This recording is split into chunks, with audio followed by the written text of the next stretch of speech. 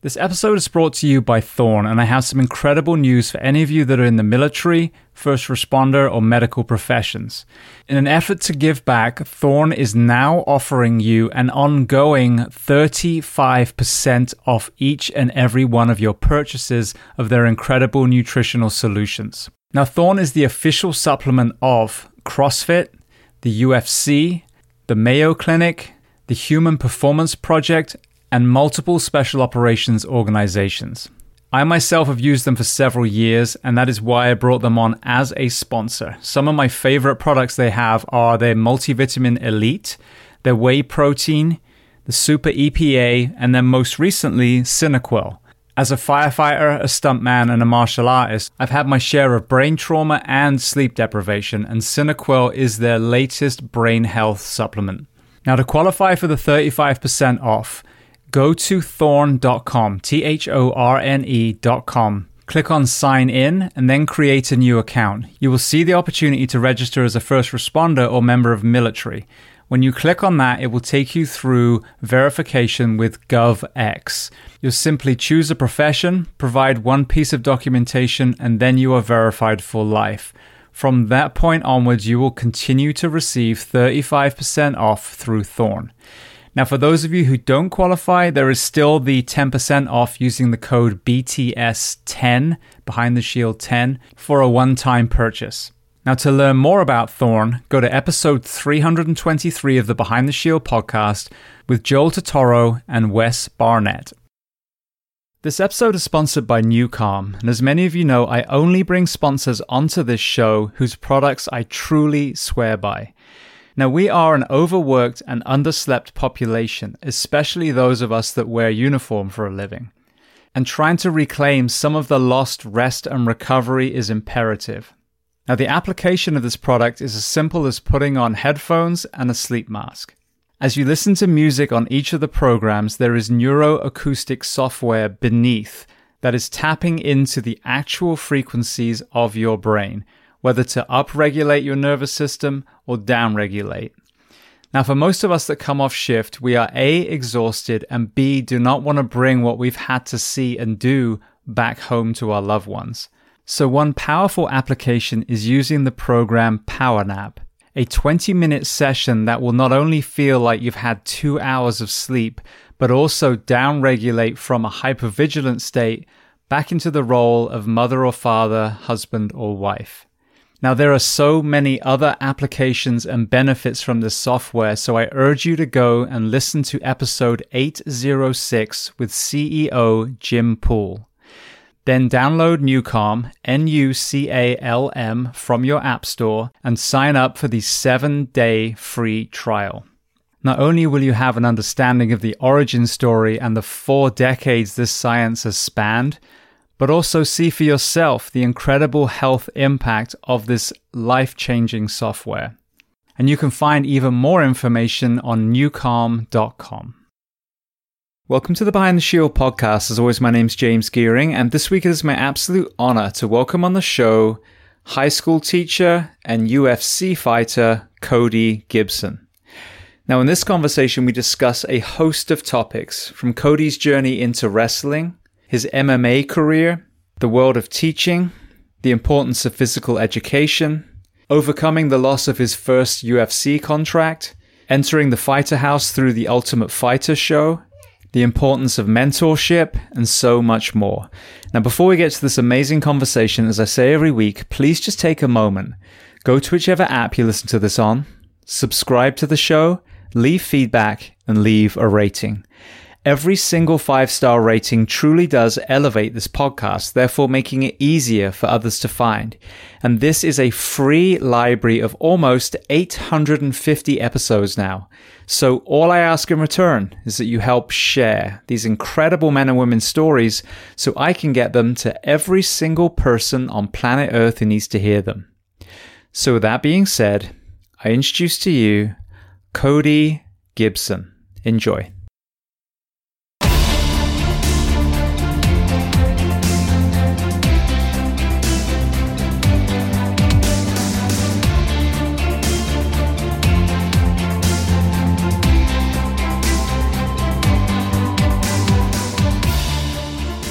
Well, Cody, I want to start by saying two things. Firstly, thank you to our mutual friend Matt Garrett for connecting us. And secondly, for taking time out of your busy girl dad schedule and coming on the Behind the Shield podcast today. Oh, thank you. Yeah, his son is in my goes to my school, so I've known him for a couple of years now. So I'm always getting on to him and tell him I'm going to tell his dad. Well, it's funny the way that we even came together because I watched you on the most recent Ultimate Fighter, which I haven't actually watched for a long time. Avid fight fan, but it's a lot of footage, a lot of time, and I really got pulled into that one. Then Matt reached out and said that you guys knew each other, and then after we'd scheduled, my son, who's big into the kind of the positive stuff on social media, which is brilliant. Thank God he's actually got into that side. And he's like, Dad, there's this guy who's a UFC fighter and he's also a teacher and you should get him on the show. And I was like, he is coming on the show. So here we are. So you've had it from multiple people, advising me to get you on here. I appreciate it. Thanks for having me on. Just kind of followed along when I found out about you and started researching the show a little bit. It's a pretty powerful stuff you guys have done. So happy to be here. Beautiful. Well, very first question then, where on planet Earth are we finding you today? I'm in my very messy garage. That is a project that keeps getting paused. Um, but I'm in Templeton, California. It's a small little town, Central Coast. It's like an old West town. It used to be a railroad uh, kind of stopping place for the railroad, and so we still got an old mill, and like it reminds me of like an old West town where the streets are wood with overhead, and it's that kind of vibe. Only about 7,000 people here, so it's blue collar kind of. But then all the wineries around us kind of brings in a different crowd. So it's an interesting place. Is it both of those kind of existing simultaneously? Because if I think of somewhere like Austin, it's Texas. On one side it's very kind of ex-military, one would argue maybe slight right leaning, and then you have this other parallel hipster tech group that's also in there as well. Yeah, I would probably something. I mean, obviously not as big as Austin, but it has that kind of dynamics where you've got this kind of affluent wine culture community, and then you've got a lot of. If you go to the Templeton market at noon any day of the week, there's a line out the door of guys in steel-toed boots and dirt on their hands, and they're there to get their sandwiches and chicken fingers and stuff like that. So Well, let's start at the very beginning of your background, because I know there's some interesting chapters in your early life. So tell me where you were born, and tell me a little bit about your family dynamic, what your parents did, how many siblings. So I was born in Blackwell, Oklahoma, a little town, and I lived in a town called Ardmore, Oklahoma. Um, and my mother was 16 when she had me, and 15 when she had my brother. I have an older brother who's a year older than me. Um, and she was, a drug addict and had a very hard life of abuse herself. And so it's kind of just like that cycle, unfortunately. And so we were put into foster care pretty much as soon as I was born. I think Keith spent some time with her, but I don't think I spent very much time with her. I was pretty much in foster care, and spent a couple of years in foster care, and ended up getting adopted and moving to California. My adopted father, he has family in Oklahoma, and we were living with a foster mother who was an elderly lady, and she would go to this hearing aid business place. It was like an at home, it was like an in home business, like it was someone's home, but they operated a hearing aid business out of it.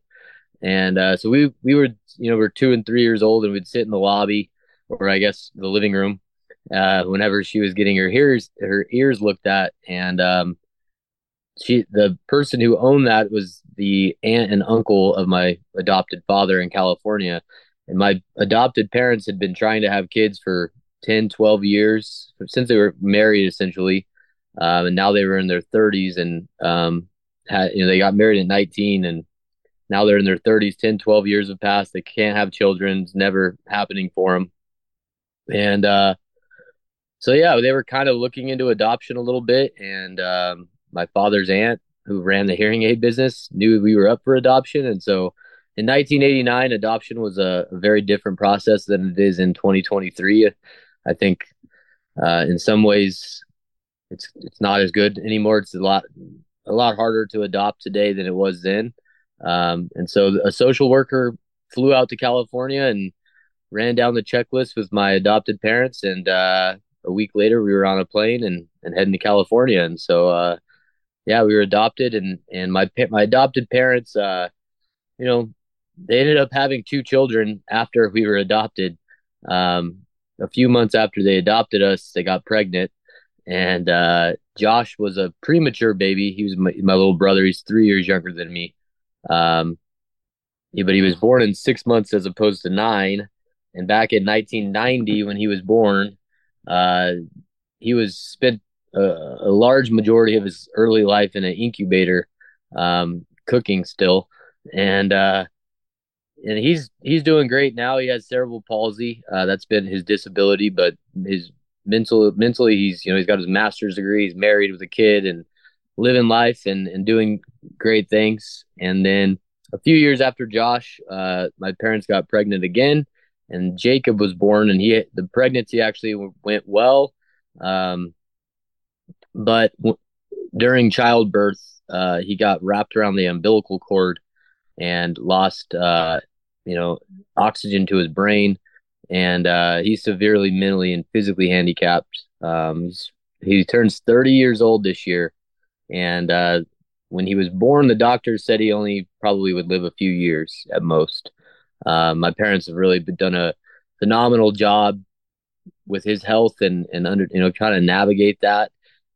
When you have a child with disabilities that aren't there's not like a blueprint for how you care for that child and keep them functioning and healthy, because um, it's a unique, disabilities. And so they've done a phenomenal job, and he's still with us and still doing well. And his health has definitely deteriorated over the years, but he's still happy. Um, and he has a great nurse who's with him 6 days a week, which helps my parents a lot. And yeah, so that's kind of my backstory, and it was definitely an interesting childhood growing up in a house with me and my brother were adopted, which really isn't too much different than normal life for normal people. But and then having two brothers with special needs and trying to navigate that as a family.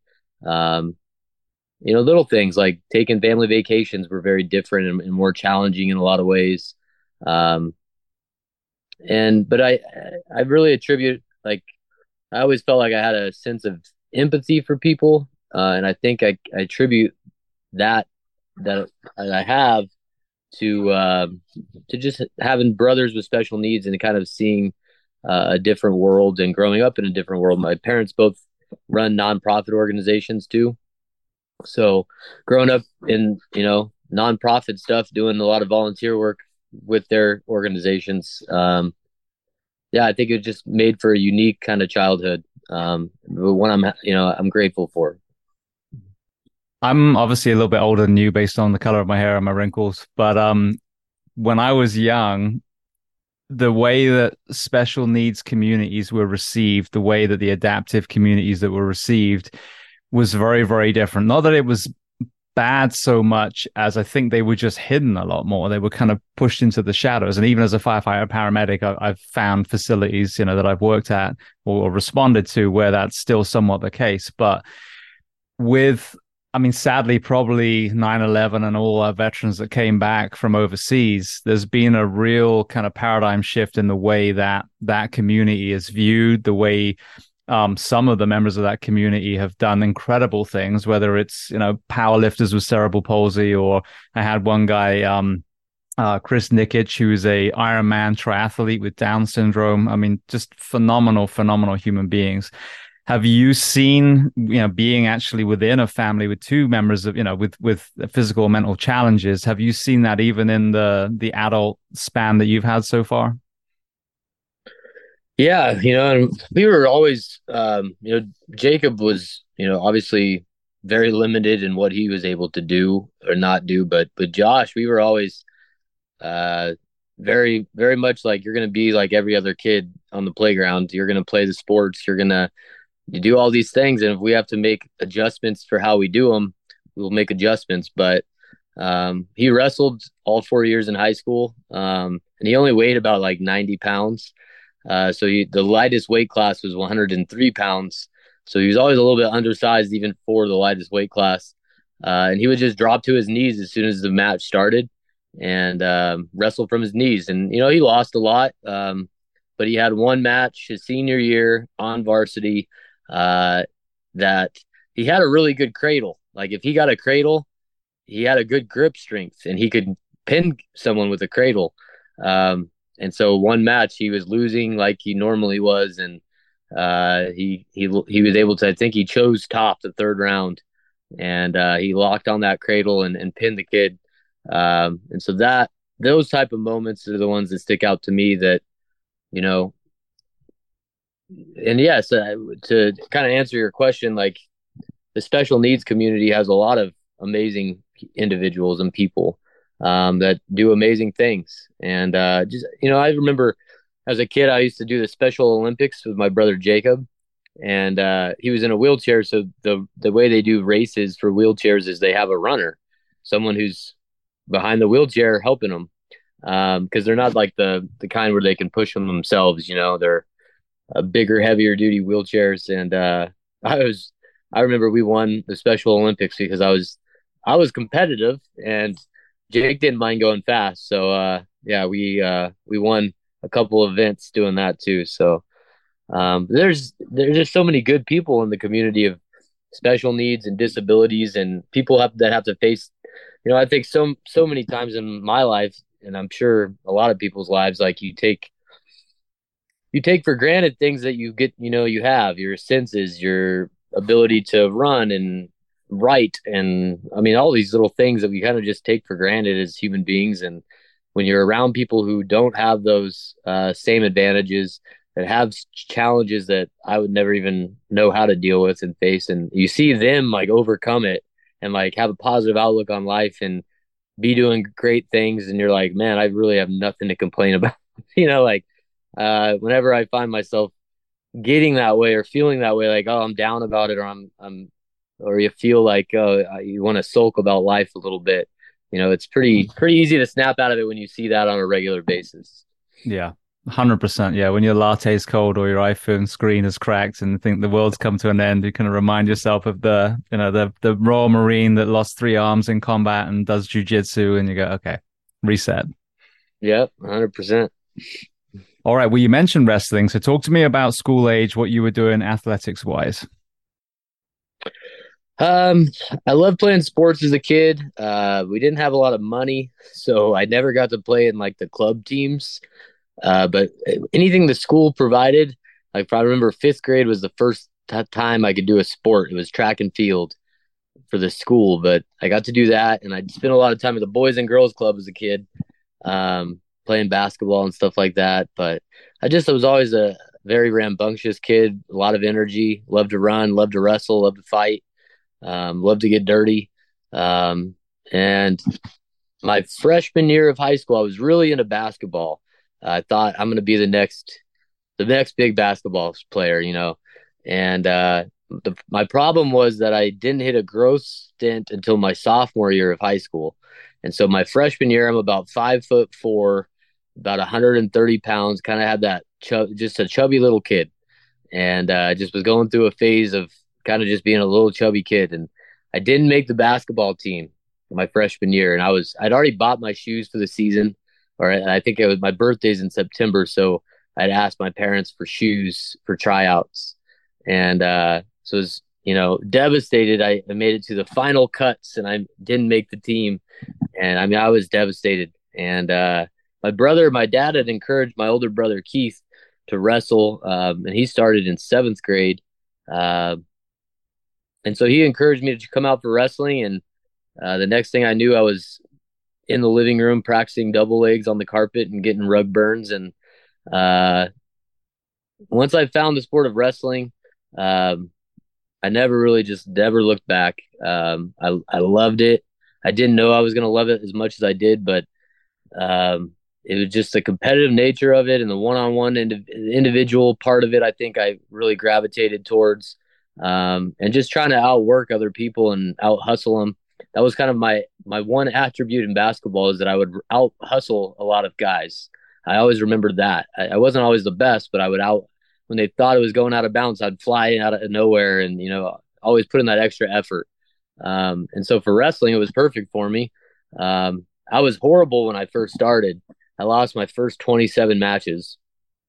And I remember I was 0-27 my freshman year before I finally got a win. And I was wrestling at the minor leagues, the freshman invitationals and junior varsity stuff, and still, but I was just having a good time, and I really enjoyed it and stuck with it. Um, Stopped playing any other sports. I just wrestled year round. Me and my brother would just stay on the mat when all the other guys on our team, that would play other sports and do other things. They would, come February every year, they'd disappear until next October, and they wouldn't get on the mat. And me and my brother would just stay on the mat somewhere, doing something all the time with the wrestling. So that's why we really excelled and got good at it. It wasn't because we were anything special. It was just we just never left the wrestling room. And so yeah, by our junior and senior year, we were having a lot of success, and carried me on through college, and wrestled in college and for 5 years. And uh, I think it just saved my life. I was getting into a lot of trouble before I found wrestling. I was getting suspended quite a bit, getting into fights. Um, I was introduced to skateboarding as a kid, and so that kind of culture they built a skate park in Visalia where I grew up, the town I grew up in, and they just built it, and so I spent a lot of time at the skate park, getting introduced to things that weren't necessarily that great for me, And once I found wrestling, though, suddenly my grades improved and my focus on school and what I was doing, and I stopped getting into trouble because I had something I couldn't get in trouble for, that mattered to me. And so that's why I'm just such a big, proponent to kids being active and being involved in things, whatever that is. It doesn't have to be wrestling, but something that's going to keep them out of trouble and on the straight and narrow, and teach them some life lessons. So I always tell kids to find something. I don't care what it is. Find something that you care about outside of just coming to school and going to classes. Um, and so, yeah, I always try to help kids find that thing that they can connect with and identify with and have fun and learning. And um, yeah, I still coach wrestling now too. I coach the junior high team now. So I coached high school for many years, but it's a big time commitment, and I'm a pretty busy guy with two jobs. So the junior high season's about as much as I can commit, but I have a really good time, and I have about 10 special ed students on my team. So that they're always fun. They'll do the funniest things, and it's great to see when they win a match, like a legitimate win. And man, that's always the highlight of our season. Well, you talked about fighting. So many people that come on here, yeah, myself included, we get into a profession, whether it's, MMA, whether it's firefighting, whatever it is. And a lot of times they'll be like, oh, well, that's why you had an issue because you got punched in the head, or you're a fighter, or, you saw horrible stuff as a firefighter. But as time goes on, kind of like under us, really understanding the adaptive community, it's kind of the same with understanding mental health. And you start looking at early life and go, there's a big, big thing that I was missing. It seems like a lot of people, whether one or both parents walked out, whether someone was fostered and or adopted, that there's that kind of subconscious voice of why wasn't I good enough for my parents? When you look back at the fighting with this mature lens that you have, do you identify why you were kind of leaning into the trouble side until you found the mentorship of wrestling? Yeah, I always, I feel like I've always had a chip on my shoulder against the world. like as a kid, I remember that was my kind of mentality, was like I was on the outside looking in. And um, I think also growing up with Jacob, and I remember family vacations. We would get my dad would always have a tent trailer or some sort of trailer. He'd some old rinkety dinkety trailer that he would buy or trade or something. And I just remember that I would always be angry when people would stare at my little brother. And that was something I would lash out and say things to people in public as a kid. Um, and yeah, I always just, to be honest, I just enjoyed fighting. I liked to be rough and wrestle, and I liked it. And I got beat up a lot as a kid, but it wasn't that I was winning the fights necessarily. But I always would find myself or inject myself. If I saw a guy was a bully to other kids, like I would find a way for that guy to come at me, and then okay, now I've got something. And so I don't know, why I felt the way I did, but I think about certain things that, and maybe there was something about adoption too that played a role in that. I don't know, but um, yeah, once I found wrestling, and after wrestling, mixed martial arts too. Um, those have been the things in my life that uh, helped me have a sense of identity and also deal with life. I could always go to the gym and I can always sweat, and there's something to be said there. And I'm the kind of person, if I don't get to a gym and like I could go a day or two, but once that third, fourth day hits and I haven't like exerted myself and sweat and worked out hard, I start losing my mind. So for me, it's just as simple as that. I got to do it. I can relate 100%. You talked about wrestling through college. So when you were high school age, I know you ended up in education. Was that what you were dreaming of initially, or was there something else? I think as a kid, I wanted to be a writer. That was kind of, I wrote for the school paper and I was the editor for the opinion section. So I was very much like, the Iraq war was going on. And so I was a big, uh, kind of beatnik when it came to that, and anti-war. And I remember getting into politics, and I really liked writing. And then I wrote for my college paper too. Um, Edie, what do you need? I'm on sync. You need to stop coming in and out of here. You're in your underwear too. Um, but yeah, I loved writing. But my college my college journalism teacher was on the nightly news for the local station in San Jose. He was the nightly news anchor, and he taught the journalism class, and we ran the school paper and stuff like that. But he had told me essentially that I can't remember exactly where he worked. I think it was like the San Jose Mercury or something like that. But essentially, he had been in that profession for 40, 50 years, and he told us about how, um, back in the 60s or 70s, we had this bustling building of 5 stories and tons of reporters and people in different positions at the newspaper, and how it's dwindled and dwindled and dwindled. And so he kind of discouraged me from following a career in journalism and writing.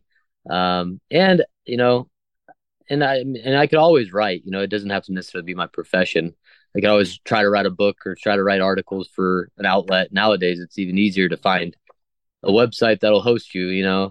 Um, so it's still something that I like to do. I'm still into writing, but the education part was, I think that when I graduated from college, I knew I wanted to coach wrestling, and I wanted to give back and give to other kids what I had gotten from coaches, and from the sport. And so automatically I went back to my alma mater, high school, and became the head wrestling coach right out of college, and spent 5 years doing that. And as I was doing that, my fight career was taking off kind of, and so it started pulling me away from coaching a little bit. And so even to this day, now I'm just doing the junior high, and have to be pretty limited in how much I can be involved. But I just love working with kids. I think you know, kids need good people in their lives and that are steering them in the right direction and helping them grow and develop. And it's a super rewarding job. You get to make an impact, even if it's just you don't even know it at the time. Some kid will come back 2 years later and tell you made an impact on them, and that's always like mind blowing. So yeah, I don't know, but I just I can't imagine doing a job where I didn't feel like I was making a difference. As small as the difference might be, I don't know, but you're doing something productive for society that's positive. It's not just about making money. Like I've never been like, I don't know, like I don't know how I would do in a world where it was like all I'm trying to do is maximize profits for my business. Like I don't know. Yeah, no, I know completely. That's why a lot of us become firefighters and cops and everything else because, you could be a salesman, you can make a lot more money. We don't make a lot of money wearing a uniform, but when you drive home the next day, that fulfillment that you made a difference and that mentorship is so important. So many people have been on here have been in really dark places when they were younger, and it was a wrestling coach or a high school teacher or, whatever it was, someone who just saw them and gave them that self-belief that they needed and showed them another path other than the one they were on. And, so you don't have to be, a soldier or a firefighter. You can be just a regular member of your community. But I think this is such an important conversation at the moment that rather than pointing fingers and rolling your eyes and saying kids today, that you actually step up and you become a mentor in your own community. Yeah, there's a quote from Socrates or one of the OG philosophers, and I can't remember who. I think it was Socrates, but he was essentially ragging on the generation of youth in his day and age. Like this next generation doesn't have respect for their elders. They're this, they're that. And I always just thought that quote was so interesting. So whenever I find myself in those like kids these days moments, because you do have them, there are things they do that bother you, and you're like, oh, these kids, they're all on their devices, and they're not going outside and playing like they used to, and it's a different world. But there's certain things about the youth and the next generation behind that one and the one behind that one that you do see like shifts in behaviors and how they treat each other. And there's some good things that are happening, with those generations of kids that weren't around. I mean, some of the things we called the kids, the bullying when I was in school in the 90s and the names we called each other and the terms we used. I mean, it's good to see that some of that's gone away because the kids are still kids, but I at least feel like there is a sense of empathy amongst the current youth that my generation didn't grow up with. So that's kind of good to see. Absolutely. Well, you talked about wrestling in college. Were you studying education at that point? I got my degree in history. I loved history. I loved English and I loved history. I was god awful when it came to mathematics, and I wasn't really that interested in the sciences. But philosophy, economics, politics, history, English, that was my wheelhouse. And so I got my bachelor's degree in history, and then I came back home to Visalia. I was living in the Bay Area, and I came back to the Central Valley of California, farming communities, and started coaching right out of college. Started substitute teaching, and while I was doing that, I was also starting my fight career, and so all this was happening, and then I went back to school and started working toward a teaching credential, and was pretty sure I wanted to get into education. And so I just worked toward that, and was fighting and subbing and coaching, and those were some fun times. Sometimes I forget about them because it's like I think before you have children, and then you're like, what was life like? What was life like before children? And I kind of forget, to be honest with you. Yeah. Yeah. Well, they reframe your world. Like you think you know what life's about, and then you have a child and you're like, oh, and you talk about selflessness. I mean, if you're parenting right, then I would argue like 98% of what you do every day is for your children in some way, shape, or form. Yeah. Our Friday and Saturday nights definitely look a lot different today than they did when I was, in my 20s. So you were wrestling. How did you transition into the MMA world? Um, I so what I would do is I'd go away to school and I would wrestle and go to school, and then in the summertime I would come home. And my brother Keith, he only wrestled a year in college. He wasn't really the college wasn't really his thing. He wasn't really much of an into academics. Um, really good at working with his hands, but not an academic kind of guy.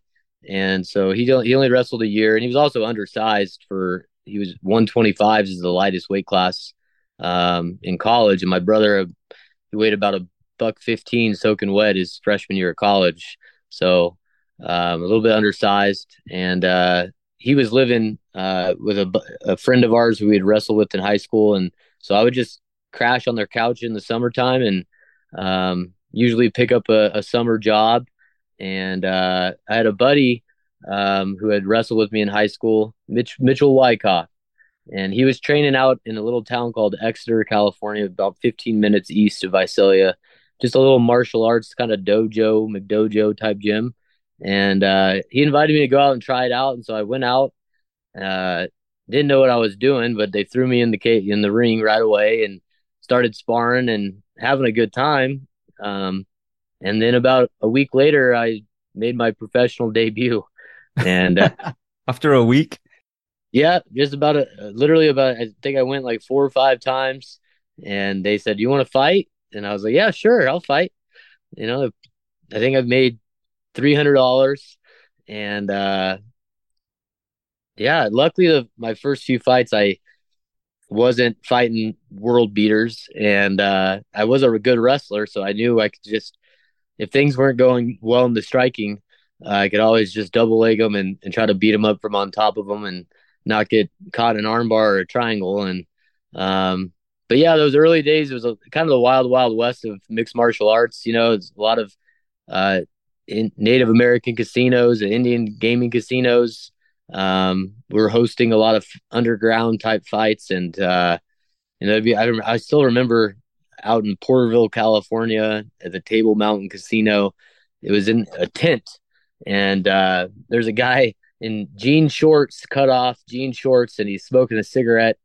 And then they say, "You're up," and he's heading in the cage. So, I mean, that was kind of what it was like back then. So, I had my first 3 fights while I was still wrestling in college, and I would just do it in the summertime. Um, but I'd never really I would just train a little bit, and then I would just jump in there. And uh and then when I graduated from college, that's when I started training at Elite Team Visalia with Tom Knox, really good Brazilian jiu-jitsu guy. He's also a really famous professional skateboarder from like the early days.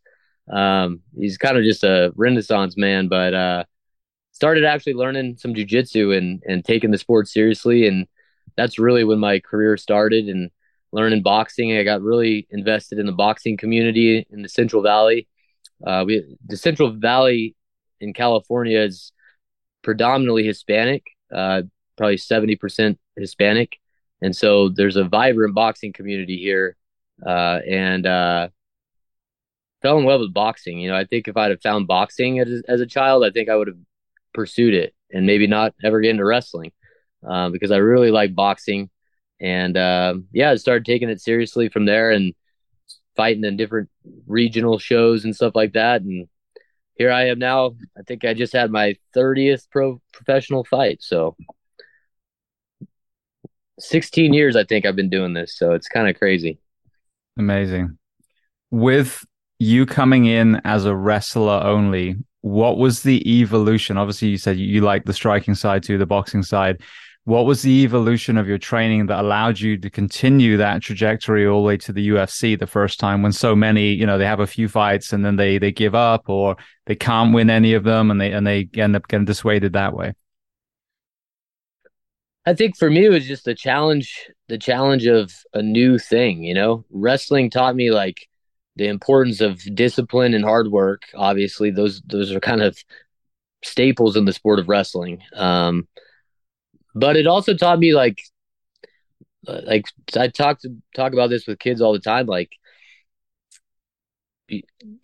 getting good at something like wrestling is repetitive. You're doing this. You're repeating the same thing over and over at practice, over and over, and you have to kind of shut your brain off and say, "I'm going to focus in on this technique that I'm trying to get better at, and I'm going to do it a thousand times. I'm going to shoot that sweep single over and over and over until I get better and better at doing it."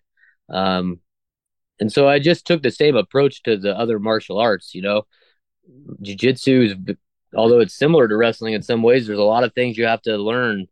Um, but again, it's about, I kind of take the same approach as like repetitive drilling. And I just applied that same approach to the other martial arts and fell in love with them. And it's kind of interesting because each of the various martial arts that you train, whether it be boxing or kickboxing or Muay Thai or Jiu-Jitsu, they all have like their own community and their own kind of vibe. And I didn't come from like a big MMA gym where it was like we're an MMA gym. It was, I did my jujitsu at this gym, and then I went and did my boxing at this gym, and I did my kickboxing over here, and so you kind of had to engulf yourself in those communities and that environment. And so and you were always the odd man out. You were always the MMA guy coming into box with all these professional and amateur boxers. And so they were looking to use you to beat up on you, and you were looking to prove yourself and prove your worth. And so for me, that was the challenge. And I think it's a little bit unconventional because a lot of guys today, move to a big MMA gym and that's that. They just train at the MMA gym. And I think that the fact that I had to go to a traditional Muay Thai gym or go to a boxing community kind of gym or even my jujitsu, I went to a sport jujitsu gym where they competed consistently in sport jujitsu, which is different than MMA. Um, but I think that kind of having that background and coming up in the sport that way, there were a lot of benefits for me. And so I think too, you just fall in love with it. If you love fighting, that's how I feel. I feel like I may never, end up, going down to the history books as the greatest fighter to ever live, but like there's something about it when you're in the fire and you have to kind of gut check yourself and you have to overcome adversity in a fight and mentally get past that point. And there's been a few moments in my career where it's just like I've never felt more alive than when those moments happen and you do the thing that people are surprised you're able to do. You overcome the adversity. And I've had a few moments in fights that stand out to me that it just uh, I don't know. Those are the things I'll remember. I think more than anything else, those moments. Now you continue to rise and rise and rise to the point where you get a UFC contract, which is arguably the pinnacle and through some eyes when it comes to MMA. So let's talk about the first times at 2014. Have I got that right? Yeah. And that was the goal from the start, especially after I graduated and moved and started pursuing the sport. The goal was to try to get to the UFC. Um, and I had a lot of hiccups just to make it to the UFC. I wasn't undefeated when I got to the UFC. I'd, fought guys that were I always fought tough guys. They'd bring in guys from Las Vegas, and I'm the local guy that's got to fight this kid from Las Vegas, that's got a lot of hype around them. And I would be the local guy who took that fight. So, I think I was 12-4 or something like that when I got signed to the UFC the first time. Um, had a nice little run of like 6 or 7 in a row and got signed to the UFC on short notice. And so I was fighting in Las Vegas. I think I had 10 days notice for that first fight. And I ended up fighting Aljamain Sterling in my UFC debut, and it was Who his became UFC. world champion, by the way. Yeah, so he became world champion. And it was a really a crazy. So after we fought, it was a close fight. He won 2 rounds to 1. He won the decision. Um, After we fought, he reached out to me and said, he had never been to California and he wanted to come train with me. And so I said, yeah, I've got an extra room, guest room in our house, come over and you could stay at my house and we'll go kind of take you up and down California and train at some different gyms. And so he did that and he came out for a couple weeks and got to know him real well and got to train with him for a couple weeks and take him to some different gyms. And then, full circle, he obviously went on to have the success that he's had. And when I was got called back to the UFC for the Ultimate Fighter, uh, he had moved to Las Vegas at least part time. He lives there part time. He's from the East Coast, and so he was at all my fights for while I was on the show, and so I'd see him there every time. And then to make it to the finale, and then I'm fighting in Boston, and he's the main event. Um, so I got to hang out with him all week leading up to our fight too. So it's just kind of a crazy full circle thing. We've had very different paths, but it's always good when I get to reconnect with him. And I've always been a fan of his and supporter whenever he's fighting. So yeah, it was just kind of a cool full circle moment for us. Yeah. Well, I mean, of the four that you had, yeah, Manny Gamburian is another one that I think of. I know it's a slightly older generation, but I mean, absolutely revered at the time as well. So you had some very, very tough people. You fought your way all the way up to this point. You get this golden ticket, this contract. Then 4 fights later, it's taken away. So many people, whether they're athletes that get it stripped, either it's their last time they aged out in the Olympics, whether it was the NFL and they blew their knee out, or whether it's a firefighter that got hurt or retired, it can be a struggle then. You've had, your legs cut from under you. How did you deal with that first time when you lost the contract in 2015? I mean, I just kept going. I started teaching full time. Um, I was substitute teaching my entire time I was in the UFC, which was a great job for what I was pursuing because when I had a fight lined up and scheduled, I could not work essentially and train full time. And then when I didn't have a fight, I could up my work and make money that way. But then when I got released from the UFC, I had finished my teaching credential and had a job opportunity. So ended up going full time into teaching. And so I wasn't really sure how I was going to try to manage training when I have such a commitment with teaching. And, but we just made it work. I didn't have kids yet. So I think it was a little bit easier.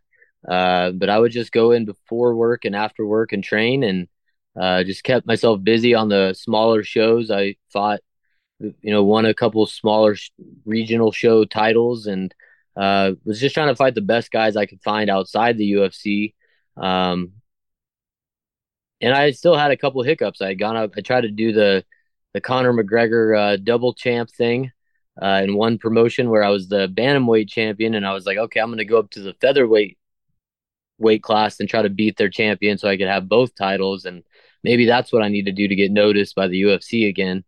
And I lost, and so it was a it was definitely a journey because I would go on like a 3 or 4 fight win streak and think, okay, I'm close, man. I'm going to get called again. And then I would lose. And then I'd go on a 3 or 4 or 5 fight win streak and then I'd lose.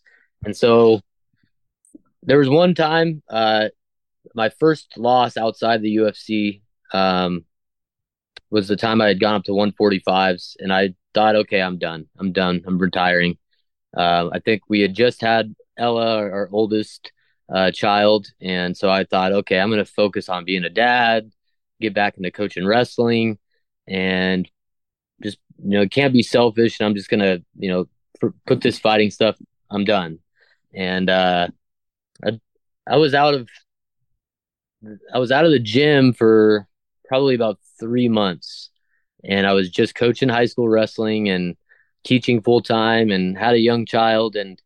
But I just missed it. And then I started finding myself going back to jujitsu a couple times a week. And then I started finding myself going back to kickboxing and boxing classes. And next thing I knew, I was like, well, if I'm doing all this training, I might as well fight. Might as well keep fighting. So, yeah, I jumped back in there and continued my career from there. And it's been a long journey to get back. But when the opportunity with the Ultimate Fighter appeared, it was just the right timing for me. they're doing a season of veterans, and that's what I was. I was a veteran of the UFC and at my weight class. So just kind of the things lined up right at the right time, and um, fortunate to give back, get another opportunity in the UFC, and I'm gonna make the most of this and hopefully have some success and finish my career here in the next couple of years. But excited about some of the fights on the horizon, and there's a lot of fun fighters out there in the UFC that I'm hoping I get to mix it up with here in this next year or two. Well, between your first and second UFC contracts or experiences, in 2018, something unique happened. To talk to me about reconnecting with that original family, your biological family. Yeah, I had a sister that I didn't know I had, and I had never really pursued finding out what other relatives I had out there or siblings. Um, I was always curious. My brother's never been too curious about it, and I've always had more curiosity. Um, but I'd never really pursued it. And I got a message on Facebook from a girl named Cindy, and she said she was my sister and she had known about me and Keith her whole life, and we had never known about her. And so yeah, I connected with her and started talking to her, and she made a trip out to meet us and visit, and so every couple of years, her and her family will drive from Oklahoma and they'll come to California and stay with us for a couple of weeks. And they're coming out this summer, actually. We just talked about it a few days ago, actually. So um, connected with her and just trying to build a relationship with her. Um, she was kind of the one who got left behind. She my parents had told Tammy, my birth mother, that if she ever had any more children and she couldn't keep them, that let them know and they would adopt that child. And it just never happened with Cindy. And so she stayed with Tammy, and I think was in and out of different foster systems as well. And she would sometimes be back with her mom, and other times she wouldn't be. But she's done exceptionally well given the circumstances she was dealt. She's a mother of, they just found out, so they have four. They're going to have their fourth child now. Husband's a really great guy. He works for Michelin tires, so he's a hardworking guy, but a good man. And so, it's been fun to connect with them and get to meet my nieces and nephews, and my nephew's wrestling, so he's always got questions for me and stuff like that. And so yeah, it's been nice. And then I went out 2 summers ago and met my birth mother and met my birth father separately. And so it was an interesting experience. I think one that I needed to experience. Definitely gave me a sense of closure in a lot of ways. It wasn't that I was going out to necessarily develop new relationships that I wanted to have, but it just gave me a sense of closure. And I don't know why, but and I still communicate with them through email from time to time. Um, but I think for me, it was just the right time to go out and kind of just find out where I came from, and hear my story from their perspective, um, which you always have to take with a grain of salt, I think. But it was a good time for me to kind of explore that part of my life. I had a guest on, Kevin Berthia, and I don't know if you've seen on social media. He is one of the guys that was going to jump off the Golden Gate Bridge, African American guy, white t-shirt, and he's looking, facing the bridge. And one of the CHP officers ended up talking him off, Kevin Briggs, and I had them both on the show. And Kevin Berthia was talking about being adopted. And as he got a little bit older, there was a sense of, my real parents, they're going to be amazing. And he built this whole story about them. And sadly, it wasn't true. When he met them, they weren't the people that he dreamed that they would be. But, again, there was closure. So sometimes you hear these beautiful stories and the adopted parent, the original parents are amazing. And then, they have a relationship with both and all that stuff. And sometimes that's not the case. And like you said, there's closure as well. But I think what's amazing when you talk about your sister and yourself as parents now, we always have the power to stop that domino effect. And like you said, that mental health crisis and the addiction, these things that ravage neighborhoods, all through this country, whether it's poor, middle class, rich, whatever you want to classify it as. But the only power we have as parents, they say you want to change the world, start at home. The only power is whatever your parents did, that you experienced, that you physically have the chance to actually stop that and create that, home for your children. Is that something that you're kind of cognizant of, that you focus on now as a father? Yeah, 100%. That's why I'm proud of my sister and the way she's raising her kids. I mean, they live in a town called Waurika, Oklahoma. It's a tiny little town. And what was very interesting for me going back and visiting them was, you hear the stories about big pharma going into a lot of these poor communities and exploiting them. Um, and that definitely happened there. They're all on, it's not Oxycontin. What's the one they give them now to get off the Oxycontin? Oh, the Uh, methadone.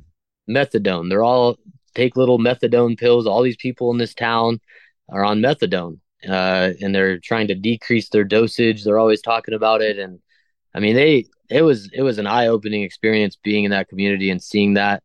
Um, and so I'm proud of her and the work she does as a mom, and she's a great mom to those kids. And um, yeah, that's true though, and that's you think about that as a parent, and I was just fortunate enough to get adopted. Had I not been adopted, I don't think I would have made it. I don't think I would have done as well as Cindy is doing if I was in her situation. So, um, she lives a clean life and a sober life, and uh, you know, I think it would have been a harder thing for me to do, given some of. And I think that's one of the bigger things too. Is you're always kind of battling in your head like nature versus nurture. Like, what are my natural tendencies genetically that I'm predisposed to, and how much of this has been, I grew up in a good household. My parents were loving people and great human beings, and they didn't drink, and there's no substance abuse problems or anything. And then, but I come from this genetic trait of addiction. Um, and I do feel that, I feel like I'm an addict at whatever I'm going to be doing. I'm addicted to it, and it's all I consume and think about. And so for me, it's been a journey, but it's been about trying to find things to be addicted to that are positive for my life, because I'm going to be addicted to something. So you got to make sure that those things that I'm addicted to are good things for my life. And so that's kind of where I'm at now. It's such a fascinating conversation too, because people, talk, is it nature, is it nurture? And obviously the answer is yes, it's both. But when I was young, we were taught, for example, your DNA is your DNA. It is what it is. And now there's this whole concept of epigenetics where you literally can morph your DNA based on your behavior. That can be negatively or can be positively. So even if you came from a family with a history of addiction, you, through your actions now, your sister, through her actions now, are literally changing your DNA and your genetics so that your children are experiencing something completely different. So I think when you get that side of the story, it infuses a lot more hope rather than, throwing your hands up in the air, which is the old mentality of, well, it's in my family. We've all got bad thyroids or, whatever it is that you hear some people say. It's like, no, you can control it. Doesn't mean it's going to be as easy for person A as person B, but the nurture side is a big, big part of it, and so the same way as it was skewed negatively by generations prior, you have the power to pull it back the other way, but it's not going to be easy. That's the thing. Yeah. And one of the things I feel like I've learned a lot the last few years, especially, is just the habits you build, like being deliberate in my habits, like you develop habits, like little things I'll notice, like these stupid energy drinks. I've got them on Celsius now, and I'm really limiting how much I have. But I'll find myself in a habit of stopping at the gas station after work before I'm going to the gym and saying, "Oh, I think a Celsius would kind of give me that caffeine I need. It's second wind in the day." And I'll notice if I do it one day, then I do it the next day, then I do it the next day, and the next thing I know, I'm like, I've had 6 energy drinks this week. And so I'll be like, I don't want to have 6 energy drinks this week. And so I'll have to break that habit. Like, okay, I have to make like a conscious decision now. I'm not going to get the energy drink after work every day. And so for me, it's just like learning about how I'm building the right type of habits, whether it's, other things like I find myself, I'd be scrolling through my phone at night and I'm laying in bed. Well, I don't like that.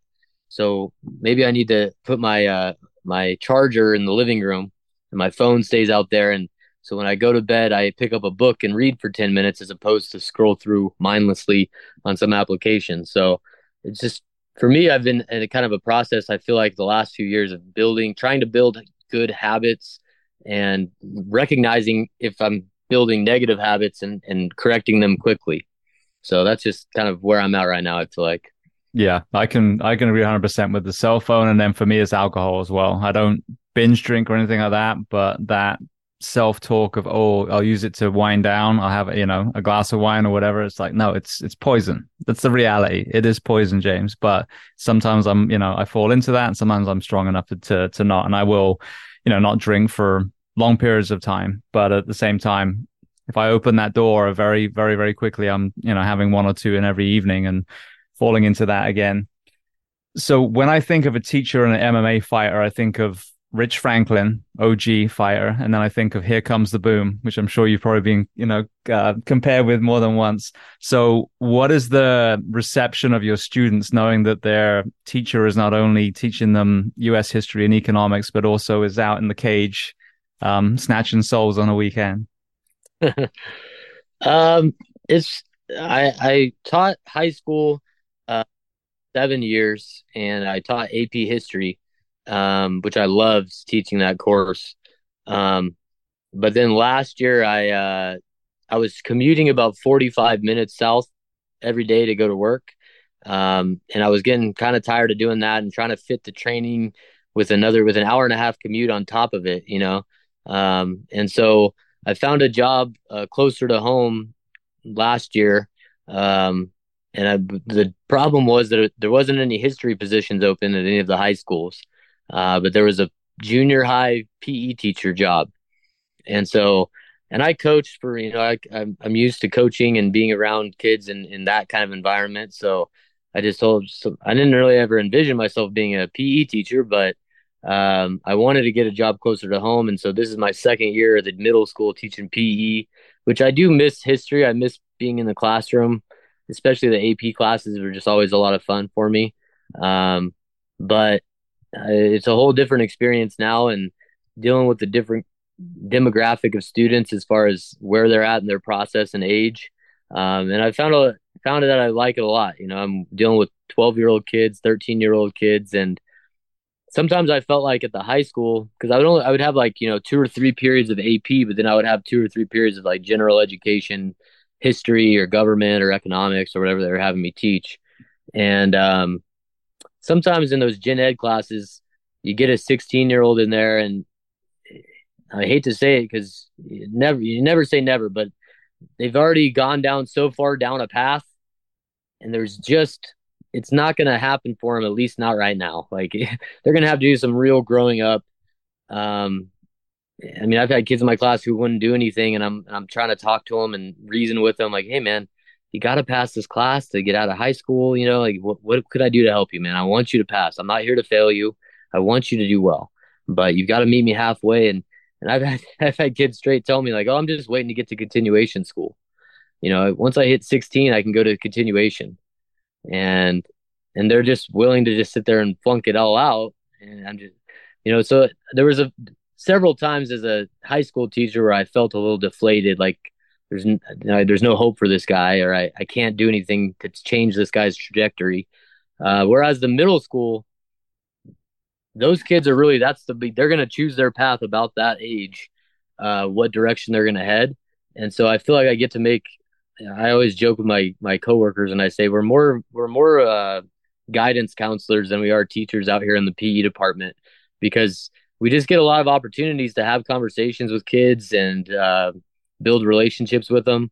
That maybe in a classroom setting where you're busy and you're focused on the academic side of things, you don't have those same type of opportunities. So it's been a fun experience. And as far as the fighting stuff goes, last year the kids kind of knew I was a fighter, um, but they didn't really. I don't. It wasn't advertised as much, and it wasn't. I did have a couple fights, and so I would have to go to my fights, but it wasn't as big of a thing. And then when the Ultimate Fighter things happened, it was very different, and yeah, they were super excited, and but I feel like as time has passed since this last fight I had, um, kids are very much so their world is, different. The way they think about the world and see things is very different than adults. So I think they kind of forget, and then they'll remember when I say, okay, well, I've got this coming up. I'm going to be gone for a few days. And they're like, oh, and they'll get interested again. But I feel like I'm at a stage right now where they're kind of forgot about my fighting stuff, which is fine with me because I don't really try to be the focus of attention, they're the focus of attention. And, but I can use it and I use it all the time to teach them lessons that I've learned about overcome. We just had boys basketball tryouts were 2 weeks ago, and I had a boy who loves basketball, and he didn't make the team last year, and he practiced and practiced and practiced, and he got a lot better from last year to this year. And I would tell him that you've gotten so much better than you were last year. But I was still a little skeptical that he was going to make the team, and he didn't end up making it again. But being able to share with him my story, like, the best thing that ever happened to me was not making my freshman basketball team because look what it did to my life. And like, I found what I really loved, and it changed the trajectory of my entire life. This thing that I thought was negative, and at the time, had someone asked me, "Is this going to be a good thing in your life?" I'd say, "No, this is horrible," and it ends up being like in my opinion, like the best thing that ever happened to me, or one of the best things that's ever happened to me. So being able to kind of relate to them in those ways and tell those stories and use my experience as a fighter, as a wrestler, uh, to try to help help them and help some of these kids make good decisions and find their thing, whatever that thing is. You've got a unique perspective because you taught a very academic subject and then you shifted to PE specifically. You've been a high level athlete most of your life. What is your perspective of physical education in schools? I've got two boys, one's 22, one's 16. So one's in kind of varsity track at the moment. He's very much gone down the athletic side. The other one was more of a musician, not really big into exercise. But when I look at it through kind of like a British lens, and again, very different generation. I went to school in the 80s, and 80s and 90s. PE was something that we always did. It was, non-negotiable. It was part of your school week. But as a parent, you see these programs, as you said earlier, I couldn't play because it was too expensive. So some sports, literally kids are removed or there's a barrier to entry just pure finance. Then you have these recesses being cut. Then you have PE programs being cut. Or in my son's case, they have one here called Hope. But I think 2 or 3 weeks in, all they done was, watch PDFs and PowerPoints and videos, and they hadn't done any exercise. So even if they call it PE, it wasn't actually movement. So I kind of totally loaded that question. But what is your perspective on physical education looking through an athlete's eyes? Um, I mean, you've got like a variety of kids. You've got kids that love sports that they every single day they show up and they want to play and they want to get after it and they love the athletics. And then you've got kids who can't do a side shuffle. Like they just have no coordination. They're not athletic. If someone throws a basketball at them, they're ducking like this. They're not trying to, like they just don't have it. And so for me, I try to approach it like, hey, whether you're going to be a superstar athlete or you're just going to be a person who doesn't play any sports, you still, you need to move your body every day. Like find things that you can do that you enjoy and move your body every day because that's going to be better for your long term health and well being.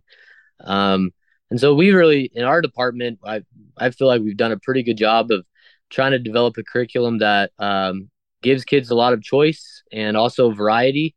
We don't just do like traditional ball and sports. It's not just the traditional sports, but we introduce them to a lot of different things. We have a pickleball unit. We do things like that. Like people can get into different things to be active that they have fun with. So we try to expose them to a lot and then give them a lot of choices and variety of options. But as long as they're moving every day and they're exercising, that's kind of our kind of mission. But yeah, I don't know. I think kids they need to be active every single day and moving their bodies. And uh, PE, there's problems. there's there's I think the junior high kids are a little bit better than the high school kids as far as like their willingness to participate and the kind of pushback you get from certain things. Um, but we do run into challenges where we've got to try to get kids. We've got fitness testing and things like that, and getting a kid to actually give in effort on things is sometimes a challenge when they want to walk a mile in 20 minutes and you're just like pulling your hair out trying to motivate them, find things to motivate them. But most of them are pretty good about participating and putting in effort. And I just try to get them, especially the ones that aren't really athletic. I try to help them find something that they enjoy that's movement based, whatever that is. I had a guy on the show, Doug Orchard, and I can't even remember how I came across his documentary, but he made a documentary a few years ago called The Motivation Factor. And it was a school, I forget the name of the area, but it was right around you somewhere. I think it was Central California back in the 50s and 60s. And they kind of copied like a Russian PE or exercise regimen. And they added in almost like a martial arts belt system to high school. So they would get the kids into teams and you start off with, let's say white shorts. The colors were shorts. And they had to get to a point where they could do, exercise A, B, C, D, and E as a group. And then they would promote. And then now you're blue shorts and red shorts and gold shorts, whatever it was. And watching the footage, and you may have even seen it, it might come across your feed on social media if you ever look at it, but it says like, high school in the 60s is usually what it says. But what was amazing is not only did bullying go down, grades went up, but then if a child chose to play a sport, then they didn't have to worry about the conditioning side. I mean, they would do additional, but they were already strong and fit. But if, as you said, if they didn't really have an interest in sport specifically, then they were really fit band members or history or whatever it was. So it was such a beautiful system. And they actually one school in California started up again, but then COVID hit, and from what I understand they shut it down and then never started it again. But it was all just body weight stuff. It was the parallel bars, the long parallel bars and shuffle. It was the pegboard, it was partner carries and runs, and this kind of, I think it was like 10 minutes of calisthenics with push-ups and star jumps. But it was amazing. And all these students looked incredible. And you don't have to be an athlete. You just excel at whatever area you're doing, but including academics. Because as you said, when you're sat in a classroom, it's very hard to keep kids' attention. If you let them burn off some steam first, now they're going to be more engaged. Oh, 100%. We do, so I teach seventh graders predominantly. I think I have 5 periods of seventh graders, and then I have 1 period of sixth graders. And the way it works with the sixth graders is that they alternate. So 1 week I'll see them Monday, Wednesday, Friday, and then the next week I see them Tuesday, Thursday, and I have two groups, two classes during that, one, and they alternate each week. And the sixth grade teachers, I have to go to their classroom and pick them up because they walk in a line to get to.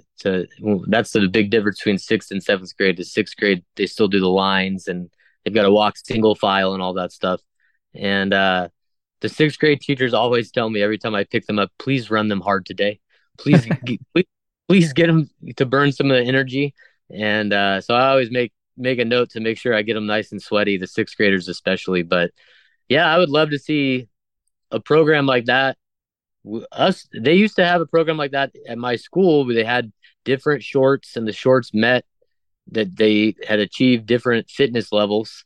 And they had a color system, and they did away with it. So I don't know, maybe if you could bring research from that study and take it to a school board and say, hey, here's the data on this program. Here's how it helped the school and the students grow. And we want to try to implement that here. that'd be something I'd be interested in trying to bring to the school board, and seeing what they said. So I don't know how receptive they would be, but yeah, something like that. I think I think setting the standards a little bit higher on the physical fitness side, where they are going to be getting sweaty every day and all that stuff. And they do, we run them, and we do calisthenics, and we do body weight stuff. We do pull ups, we do push ups, we do core exercise work. We have one day a week where I take them into the gym, and it's just a straight like hit workout where it's some cardio based stuff, box jumps, things like that. Um, so I feel like we do a better job than probably a lot of places. But man, if I need to look into that study from that guy you're talking about a little bit more and see if there's some data that I could bring to a school board and have start opening the door to that kind of a conversation. What's the name of your school again? I teach at a Atascadero Middle School. Because I know, I think it was Laredo. Have I got that right? I'll look it up anyway. I'll find it for you. But the motivation factor is the name of the documentary. I mean, I don't even know if it's on the Amazon. I think you have to just go to the site and, pay $3, whatever it is to watch it. But, amazing. And it's not, I think he's got all the data and everything from back then. But as you said, we've got kids that maybe don't get the best influence when they get home. So, some people are like, well, school shouldn't have to do everything. No, but what an amazing place for a kid to learn about movement and exercise and also diet and nutrition. So another thing I think that's huge is we should get regular cooking back into kitchens and schools, or you see the Cisco bus or the Cisco truck coming and dropping off all the processed shit instead of, what we used to do in all schools was you have, people working in the kitchen that would cook real food and the kids would come and eat it. So I think if we just devolved back to the 20s in those areas, we would literally revolutionize childhood obesity in itself. Yeah, and one of the more frustrating things in America is there are foods that and the chemicals they allow in our foods, and I'm not like super versed in it and but I just see it's frustrating when you see like the ingredients list of a bag of Doritos in the United States, but then Doritos sells Doritos in other countries that have bans on some of those chemicals, and they somehow still sell them and they somehow still make them. They just don't have those chemicals in them. And so that's been just kind of an eye opening seeing some of that stuff. And like, man, we really need to like think about what we're putting in our bodies. And I don't know if there's a food industry that's lobbying the right people. I'm sure that's happening. But yeah, kids, we talk a lot about nutrition with them, um, helping them understand how to read nutrition on the back of a label. Um, and then talking about ingredients and talking about and another part of the frustrating thing, and I don't know how it is there, but here is that you do have this like niche market of organic stores that you have to be pretty wealthy to shop at, and so that's a little frustrating too. The organic apple costs so much more than the non-organic apple, and you're like, well, you're really limiting who's got access to this quality food then if this is the way we're going to go about it. So yeah. Yeah, absolutely. But it's all about subsidies. The people that make the chemical covered food get tax breaks and incentives, and the local farmers, which again, post COVID, we should have farmers thriving right now. Like Matt Irish Acres, I think his farm is. They should be getting all the subsidized now. We need to realize there was a massive block in the food delivery system. We need to go back to all our local farmers making clean food where it would be cheap because you're buying it from Farmer Steve or Farmer Jane, directly down the road, and they wouldn't have all these transportation fees and the middleman with the grocery store, and then it would be affordable for everyone. But that's not the system that we have. And if a 2-year pandemic wasn't enough to change people's views on this, I don't know what would be. Yeah, unfortunately, it could be. I don't know how your experience is, but like having two daughters and now a son on the way, and like they're that they're entering into a world that you don't know where it's heading, and it's scary, and you want to protect your kids, but you also want, I don't know, it's sometimes I can get my own head about like why am I bringing children into this world with this so much wrong with it, and But I did see a good thing the other day about that. It said something to the effect of like, I think it was like a play on words on, oh, what was it? Whenever someone, says, I don't want to have children and bring them into this very, troublesome world, I'm reminded that I'm going to screw this up, but I'm reminded that I'm raising,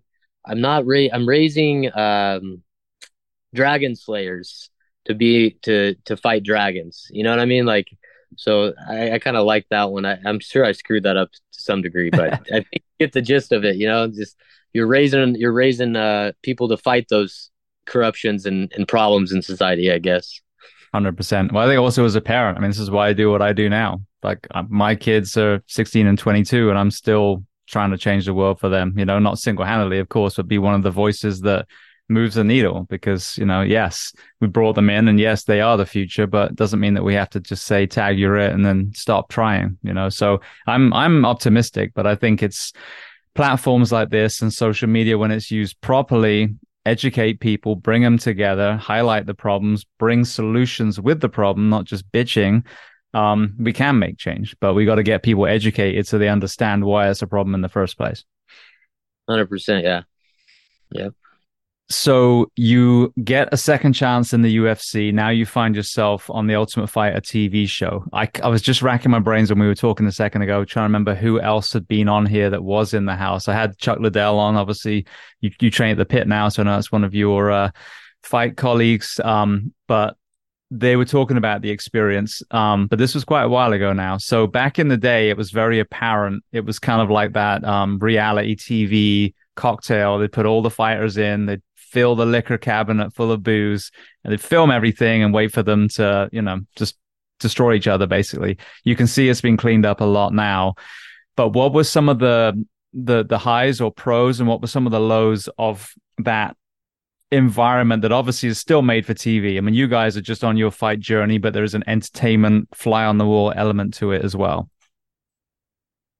Yeah, this season in particular was very advertising heavy.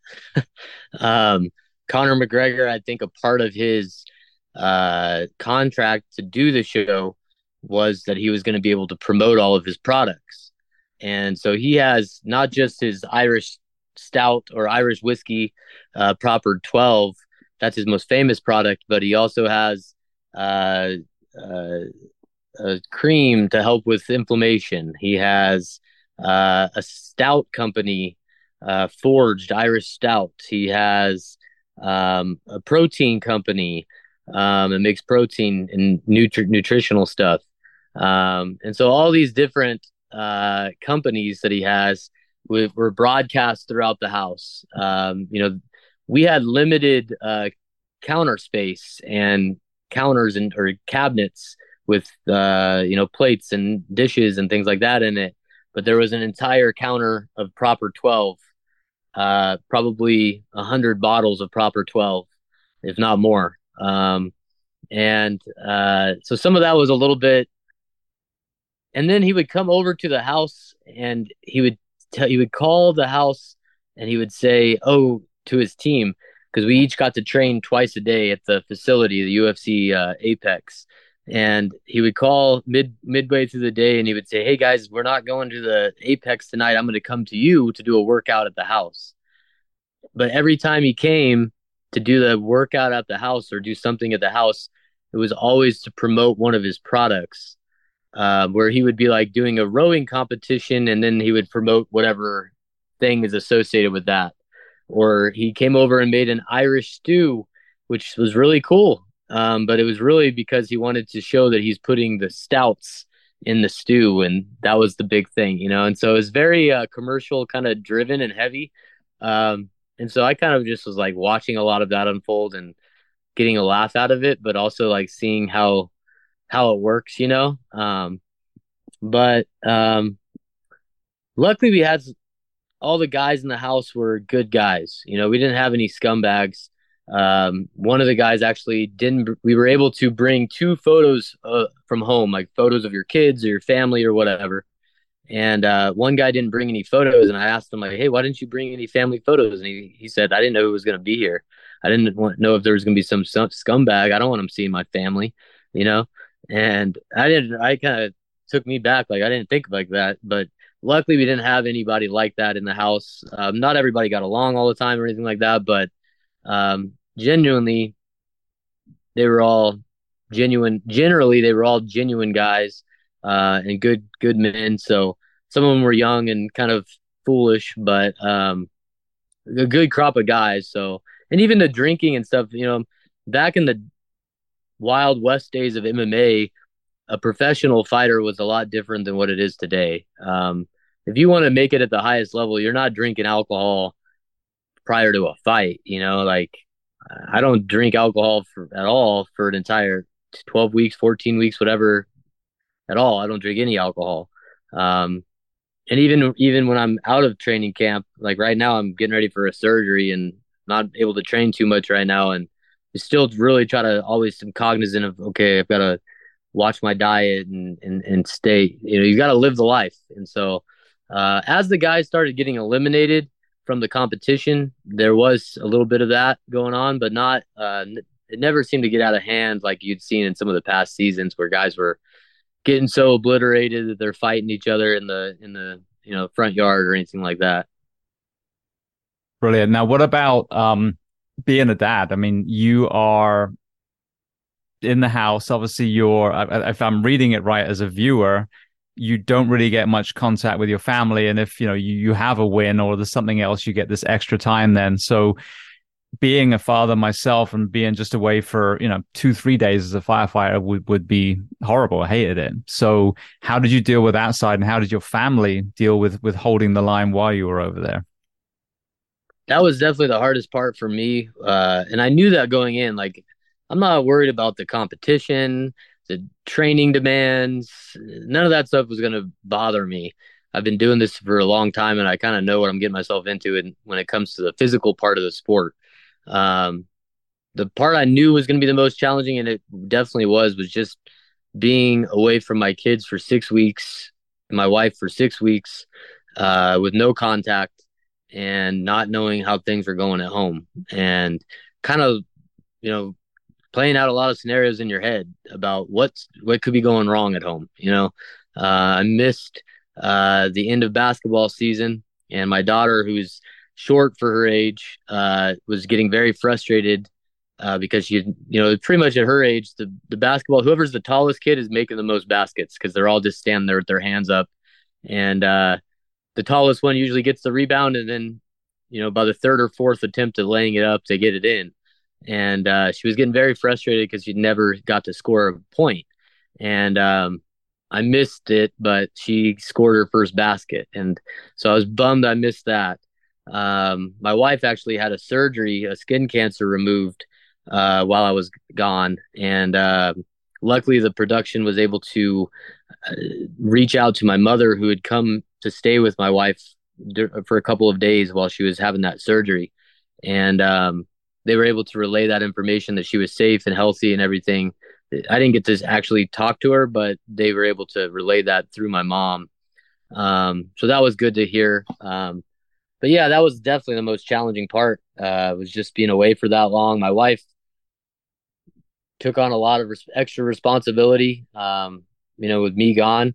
And it was, in some ways, it was a good thing because I came back and she was like, man, I ever needed to realize how important you are to running this, to running this ship, you disappearing for 6 weeks like that showed me that, man, he does quite a bit of stuff around the house and helps out quite a bit. So maybe that was a blessing in disguise. But yeah, it was the toughest part.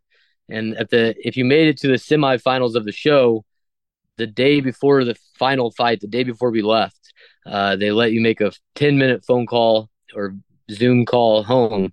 And of course, it's all videotaped. But I knew, I was like, oh, I'm going to cry like a baby. Like, as soon as I see my kids, like, I'm going to start crying, and I'm going to look like I'm going to be the guy on there just crying. And sure enough, that's what happened. But whatever, I guess, right? Yeah, well, I mean, that's what men do, though. That's the crazy thing. When I was young, is like, why are you being such a pussy and crying on TV? Well, I've had people on here that are Navy SEALs, SAS, ocean lifeguards, you name it, all in tears because that's what men do. When we're sad or we're touched by something that's beautiful, then you cry. It's a normal human emotion, and I'm glad to see that stigma being smashed now because it needs to be. Yeah, I agree. I definitely grew up with that, like the manly kind of like you don't cry mentality. And I don't think my dad ever pushed that or anything, but I just think in general in society, it's always been something that is not manly. But for me, if it's anything to do with my kids, I'm probably crying. So Absolutely, me too. Well, then, so you get to the final, a very close fight with Brad Katona. Doesn't go your way on that particular night. Now you are about to have surgery on hernia. Is that right? yeah, I'm having hernia surgery on Wednesday, but I actually have a torn groin, and my adductors, like these big muscles underneath you, that kind of go all the way down. They're big muscles, and there's a tear in that. So I'm doing physical therapy for that, and now I'm having surgery on my hernia. They only found the hernia because I had gone in for the groin tear, and they were like, "Yeah, you have a torn groin, but you also know you have a hernia." But they said that the pain wasn't coming from the hernia. I'm not feeling the hernia, but they're gonna fix it since it's there. And so yeah, it's been a little rough just because fighting is very there's a lot of highs and there's a lot of lows, and you know being injured is something that's always been rough when you're sidelined and you can't do what you want to do. So, but luckily these aren't like injuries that are going to keep me out for 6 months, 9 months, or anything like that. So I'm hoping by December I'm back in the gym. Sounds like a pretty good timetable, and can get a fight, early next year. So I'm hoping to get back in there in February or March if everything goes right and my recovery goes well. Brilliant. Well, you mentioned about some people that you were excited to fight. So just before we go to the closing questions, you heal up, and it's funny you talk about the hernia groin. I was told I had a hernia, well, thought I had a hernia when I was a firefighter, and turned out it was a groin tear. So I actually know exactly what you're talking about. But so now you're healed up, you're done in rehab, your hernia's fixed. Who are the people that you want to try and use as rungs on that ladder to get to that title?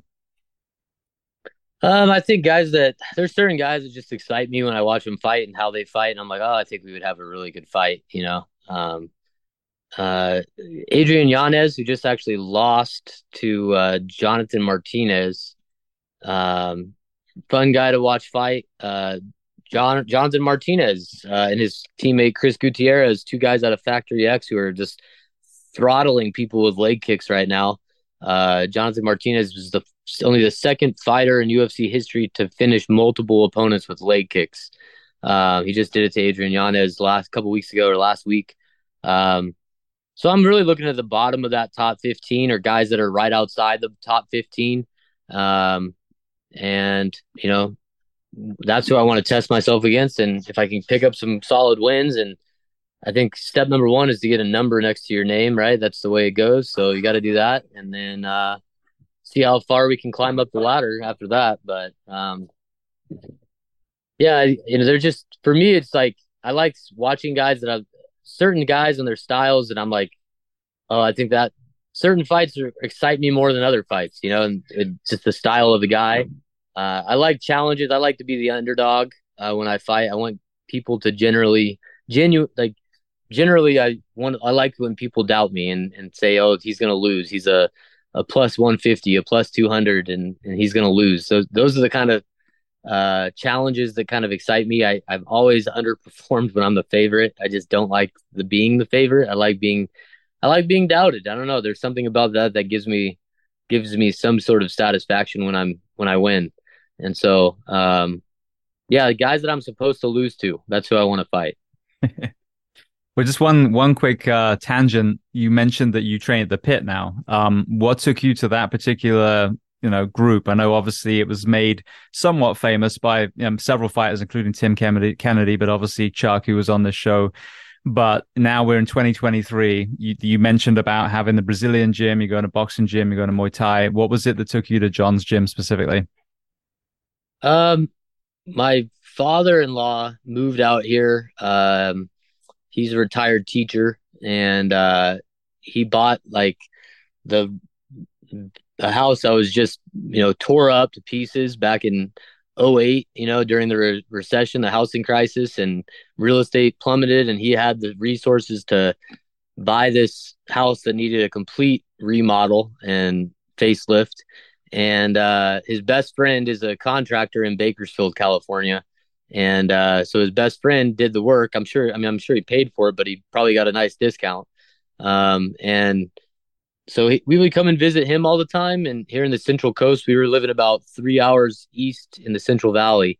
Um, and so we'd always come and visit him.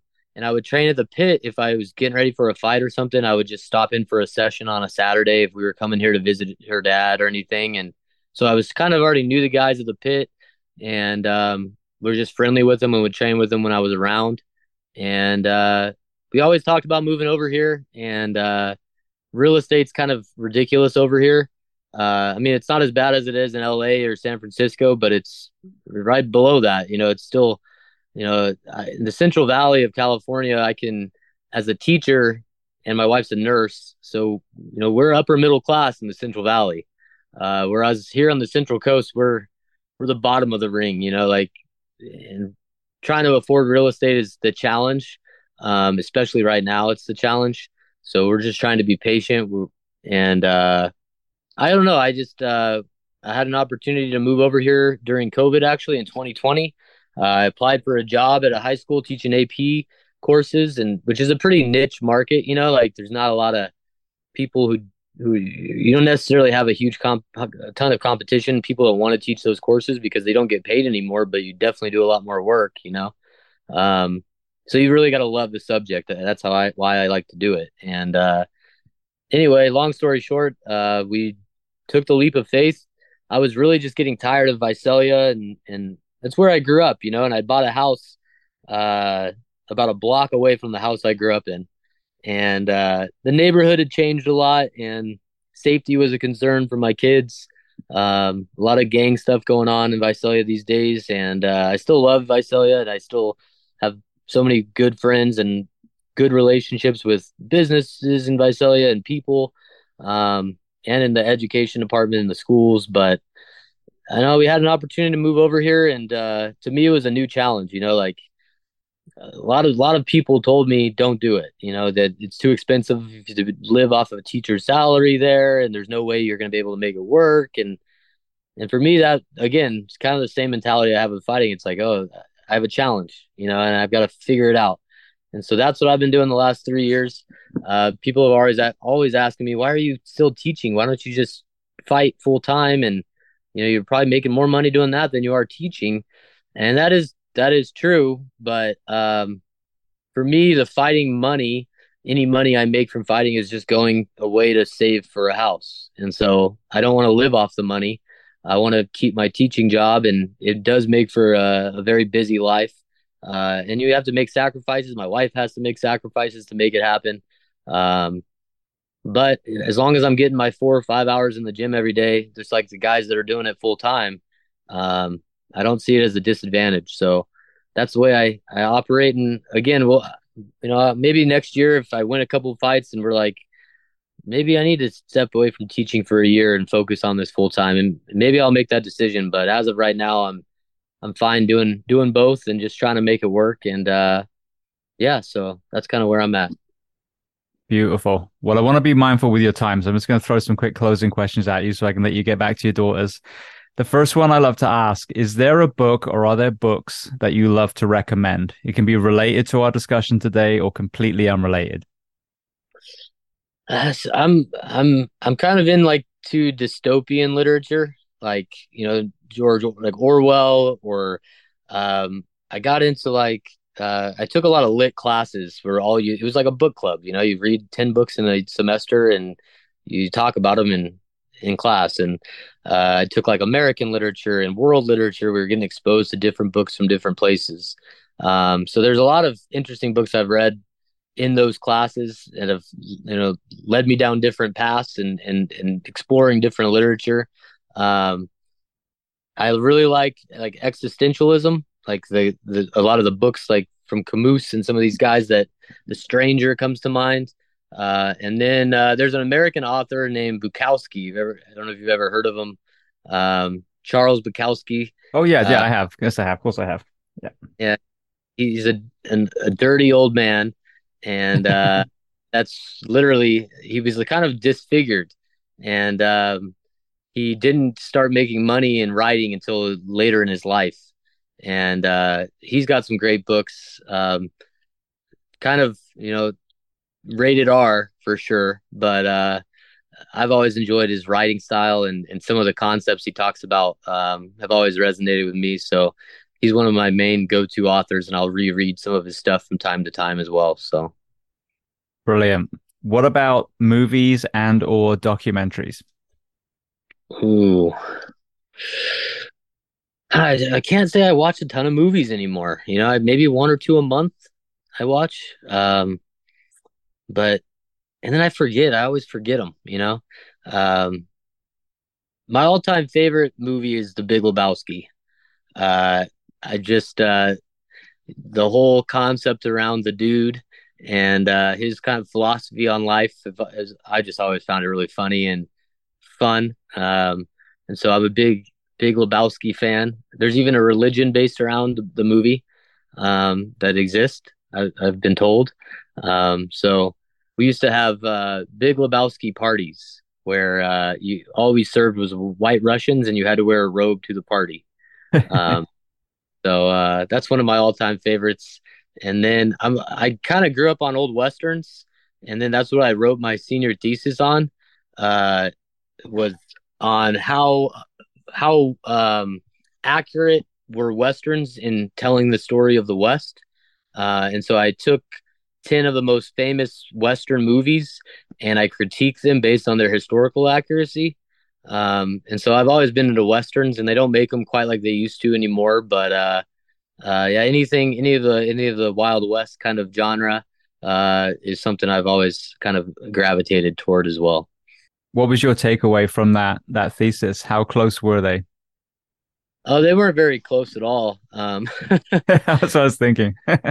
Yeah, there's some accuracies. There's some things that are accurate, and there's a lot of things that are not. So yeah, the gunfights, the crazy gunfights in the Old West movies, when you learn about what their gunfights really were like, were a lot different. Those guns did not shoot very straight, so they would literally be standing feet from each other, missing each other time and time again, because the guns were so inaccurate. So yeah, some of that stuff, even though I love it because that's what draws people into the westerns, as far as their historical accuracy, I get why they changed some things, but they're not necessarily the most historically accurate. No, I don't think the Native Americans were white dudes with face paint either No, in real life. yeah, Good old racist Hollywood from back then. 100%.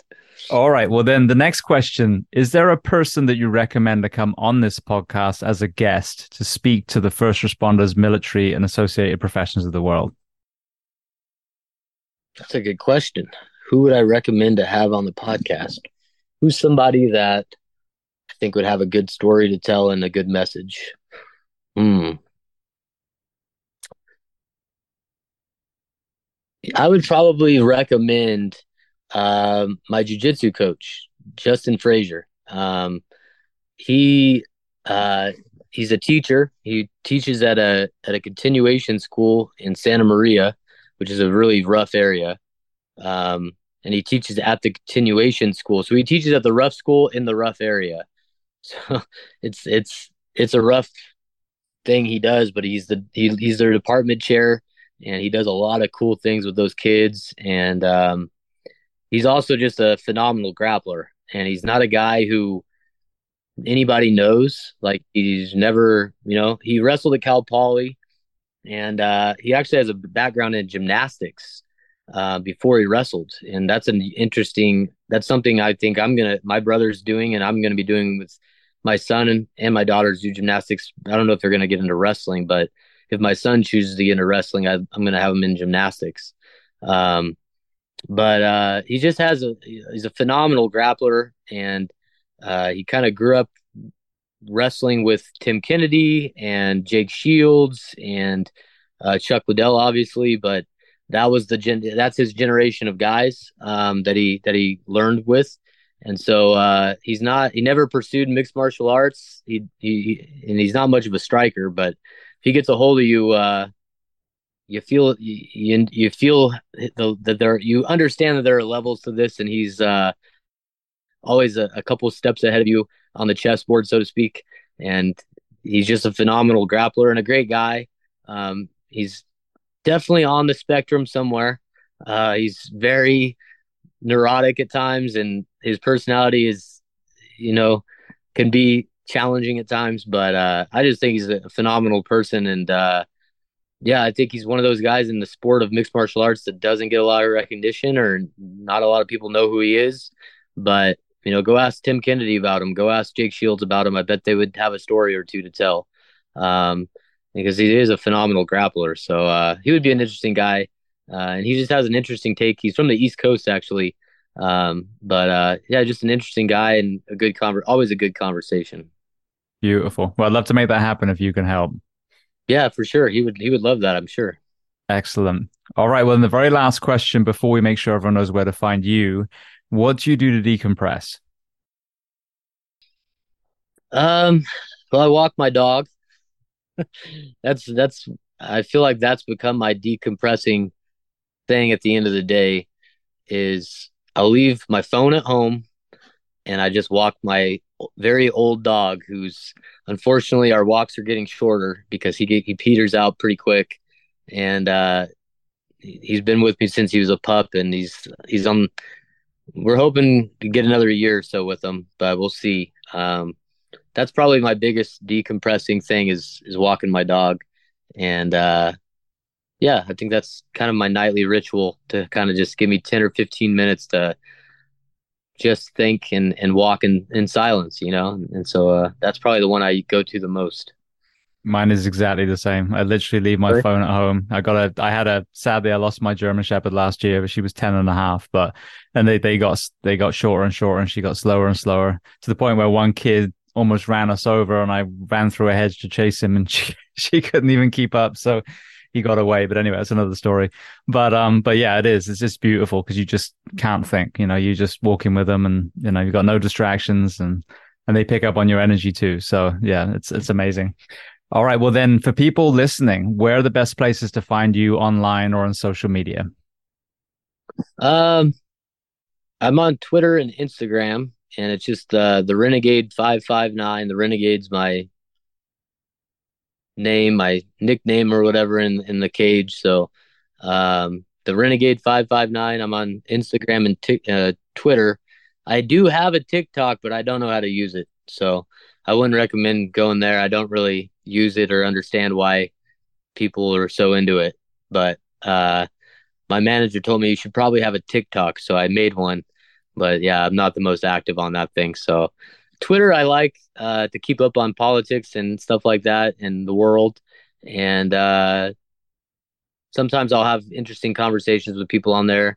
Um, but Instagram to me is still all this social media stuff I'm a little bit weary of. And I like having a photo library to put pictures of my kids, but I think when the fighting's done, I think my social media days will probably be done as well. So I am pretty active on there though. I try to be at least to interact with people and connect with people. So and to keep people updated on what I'm up to with the fighting stuff. It seems to be what people are interested in. So, but really, it's just a place for me to put photos of my children. So Beautiful. Yeah, I think you can curate your feed to be pretty amazing. Mine's a lot of, obviously training videos, fight videos, but also a lot of positive stuff, whether it's, the regular world, whether it's first responder professions. So, the only thing you just got to be careful not to click on anything that you shouldn't click on. I mean, by anything slightly clickbaity, divisive, and then it'll just send you down a terrible path. But it can be a really good place to see stuff that you wouldn't see on the news. You know what I mean? The real feel good stories. So, well, yeah, Cody, I want to say thank you so much. It's been an amazing conversation to really learn about the human behind the fighter in one side of the cage. So I want to thank Matt again, but more importantly, I want to thank you for being so generous with your time, spending some time away from your family and coming on the Behind the Shield podcast today.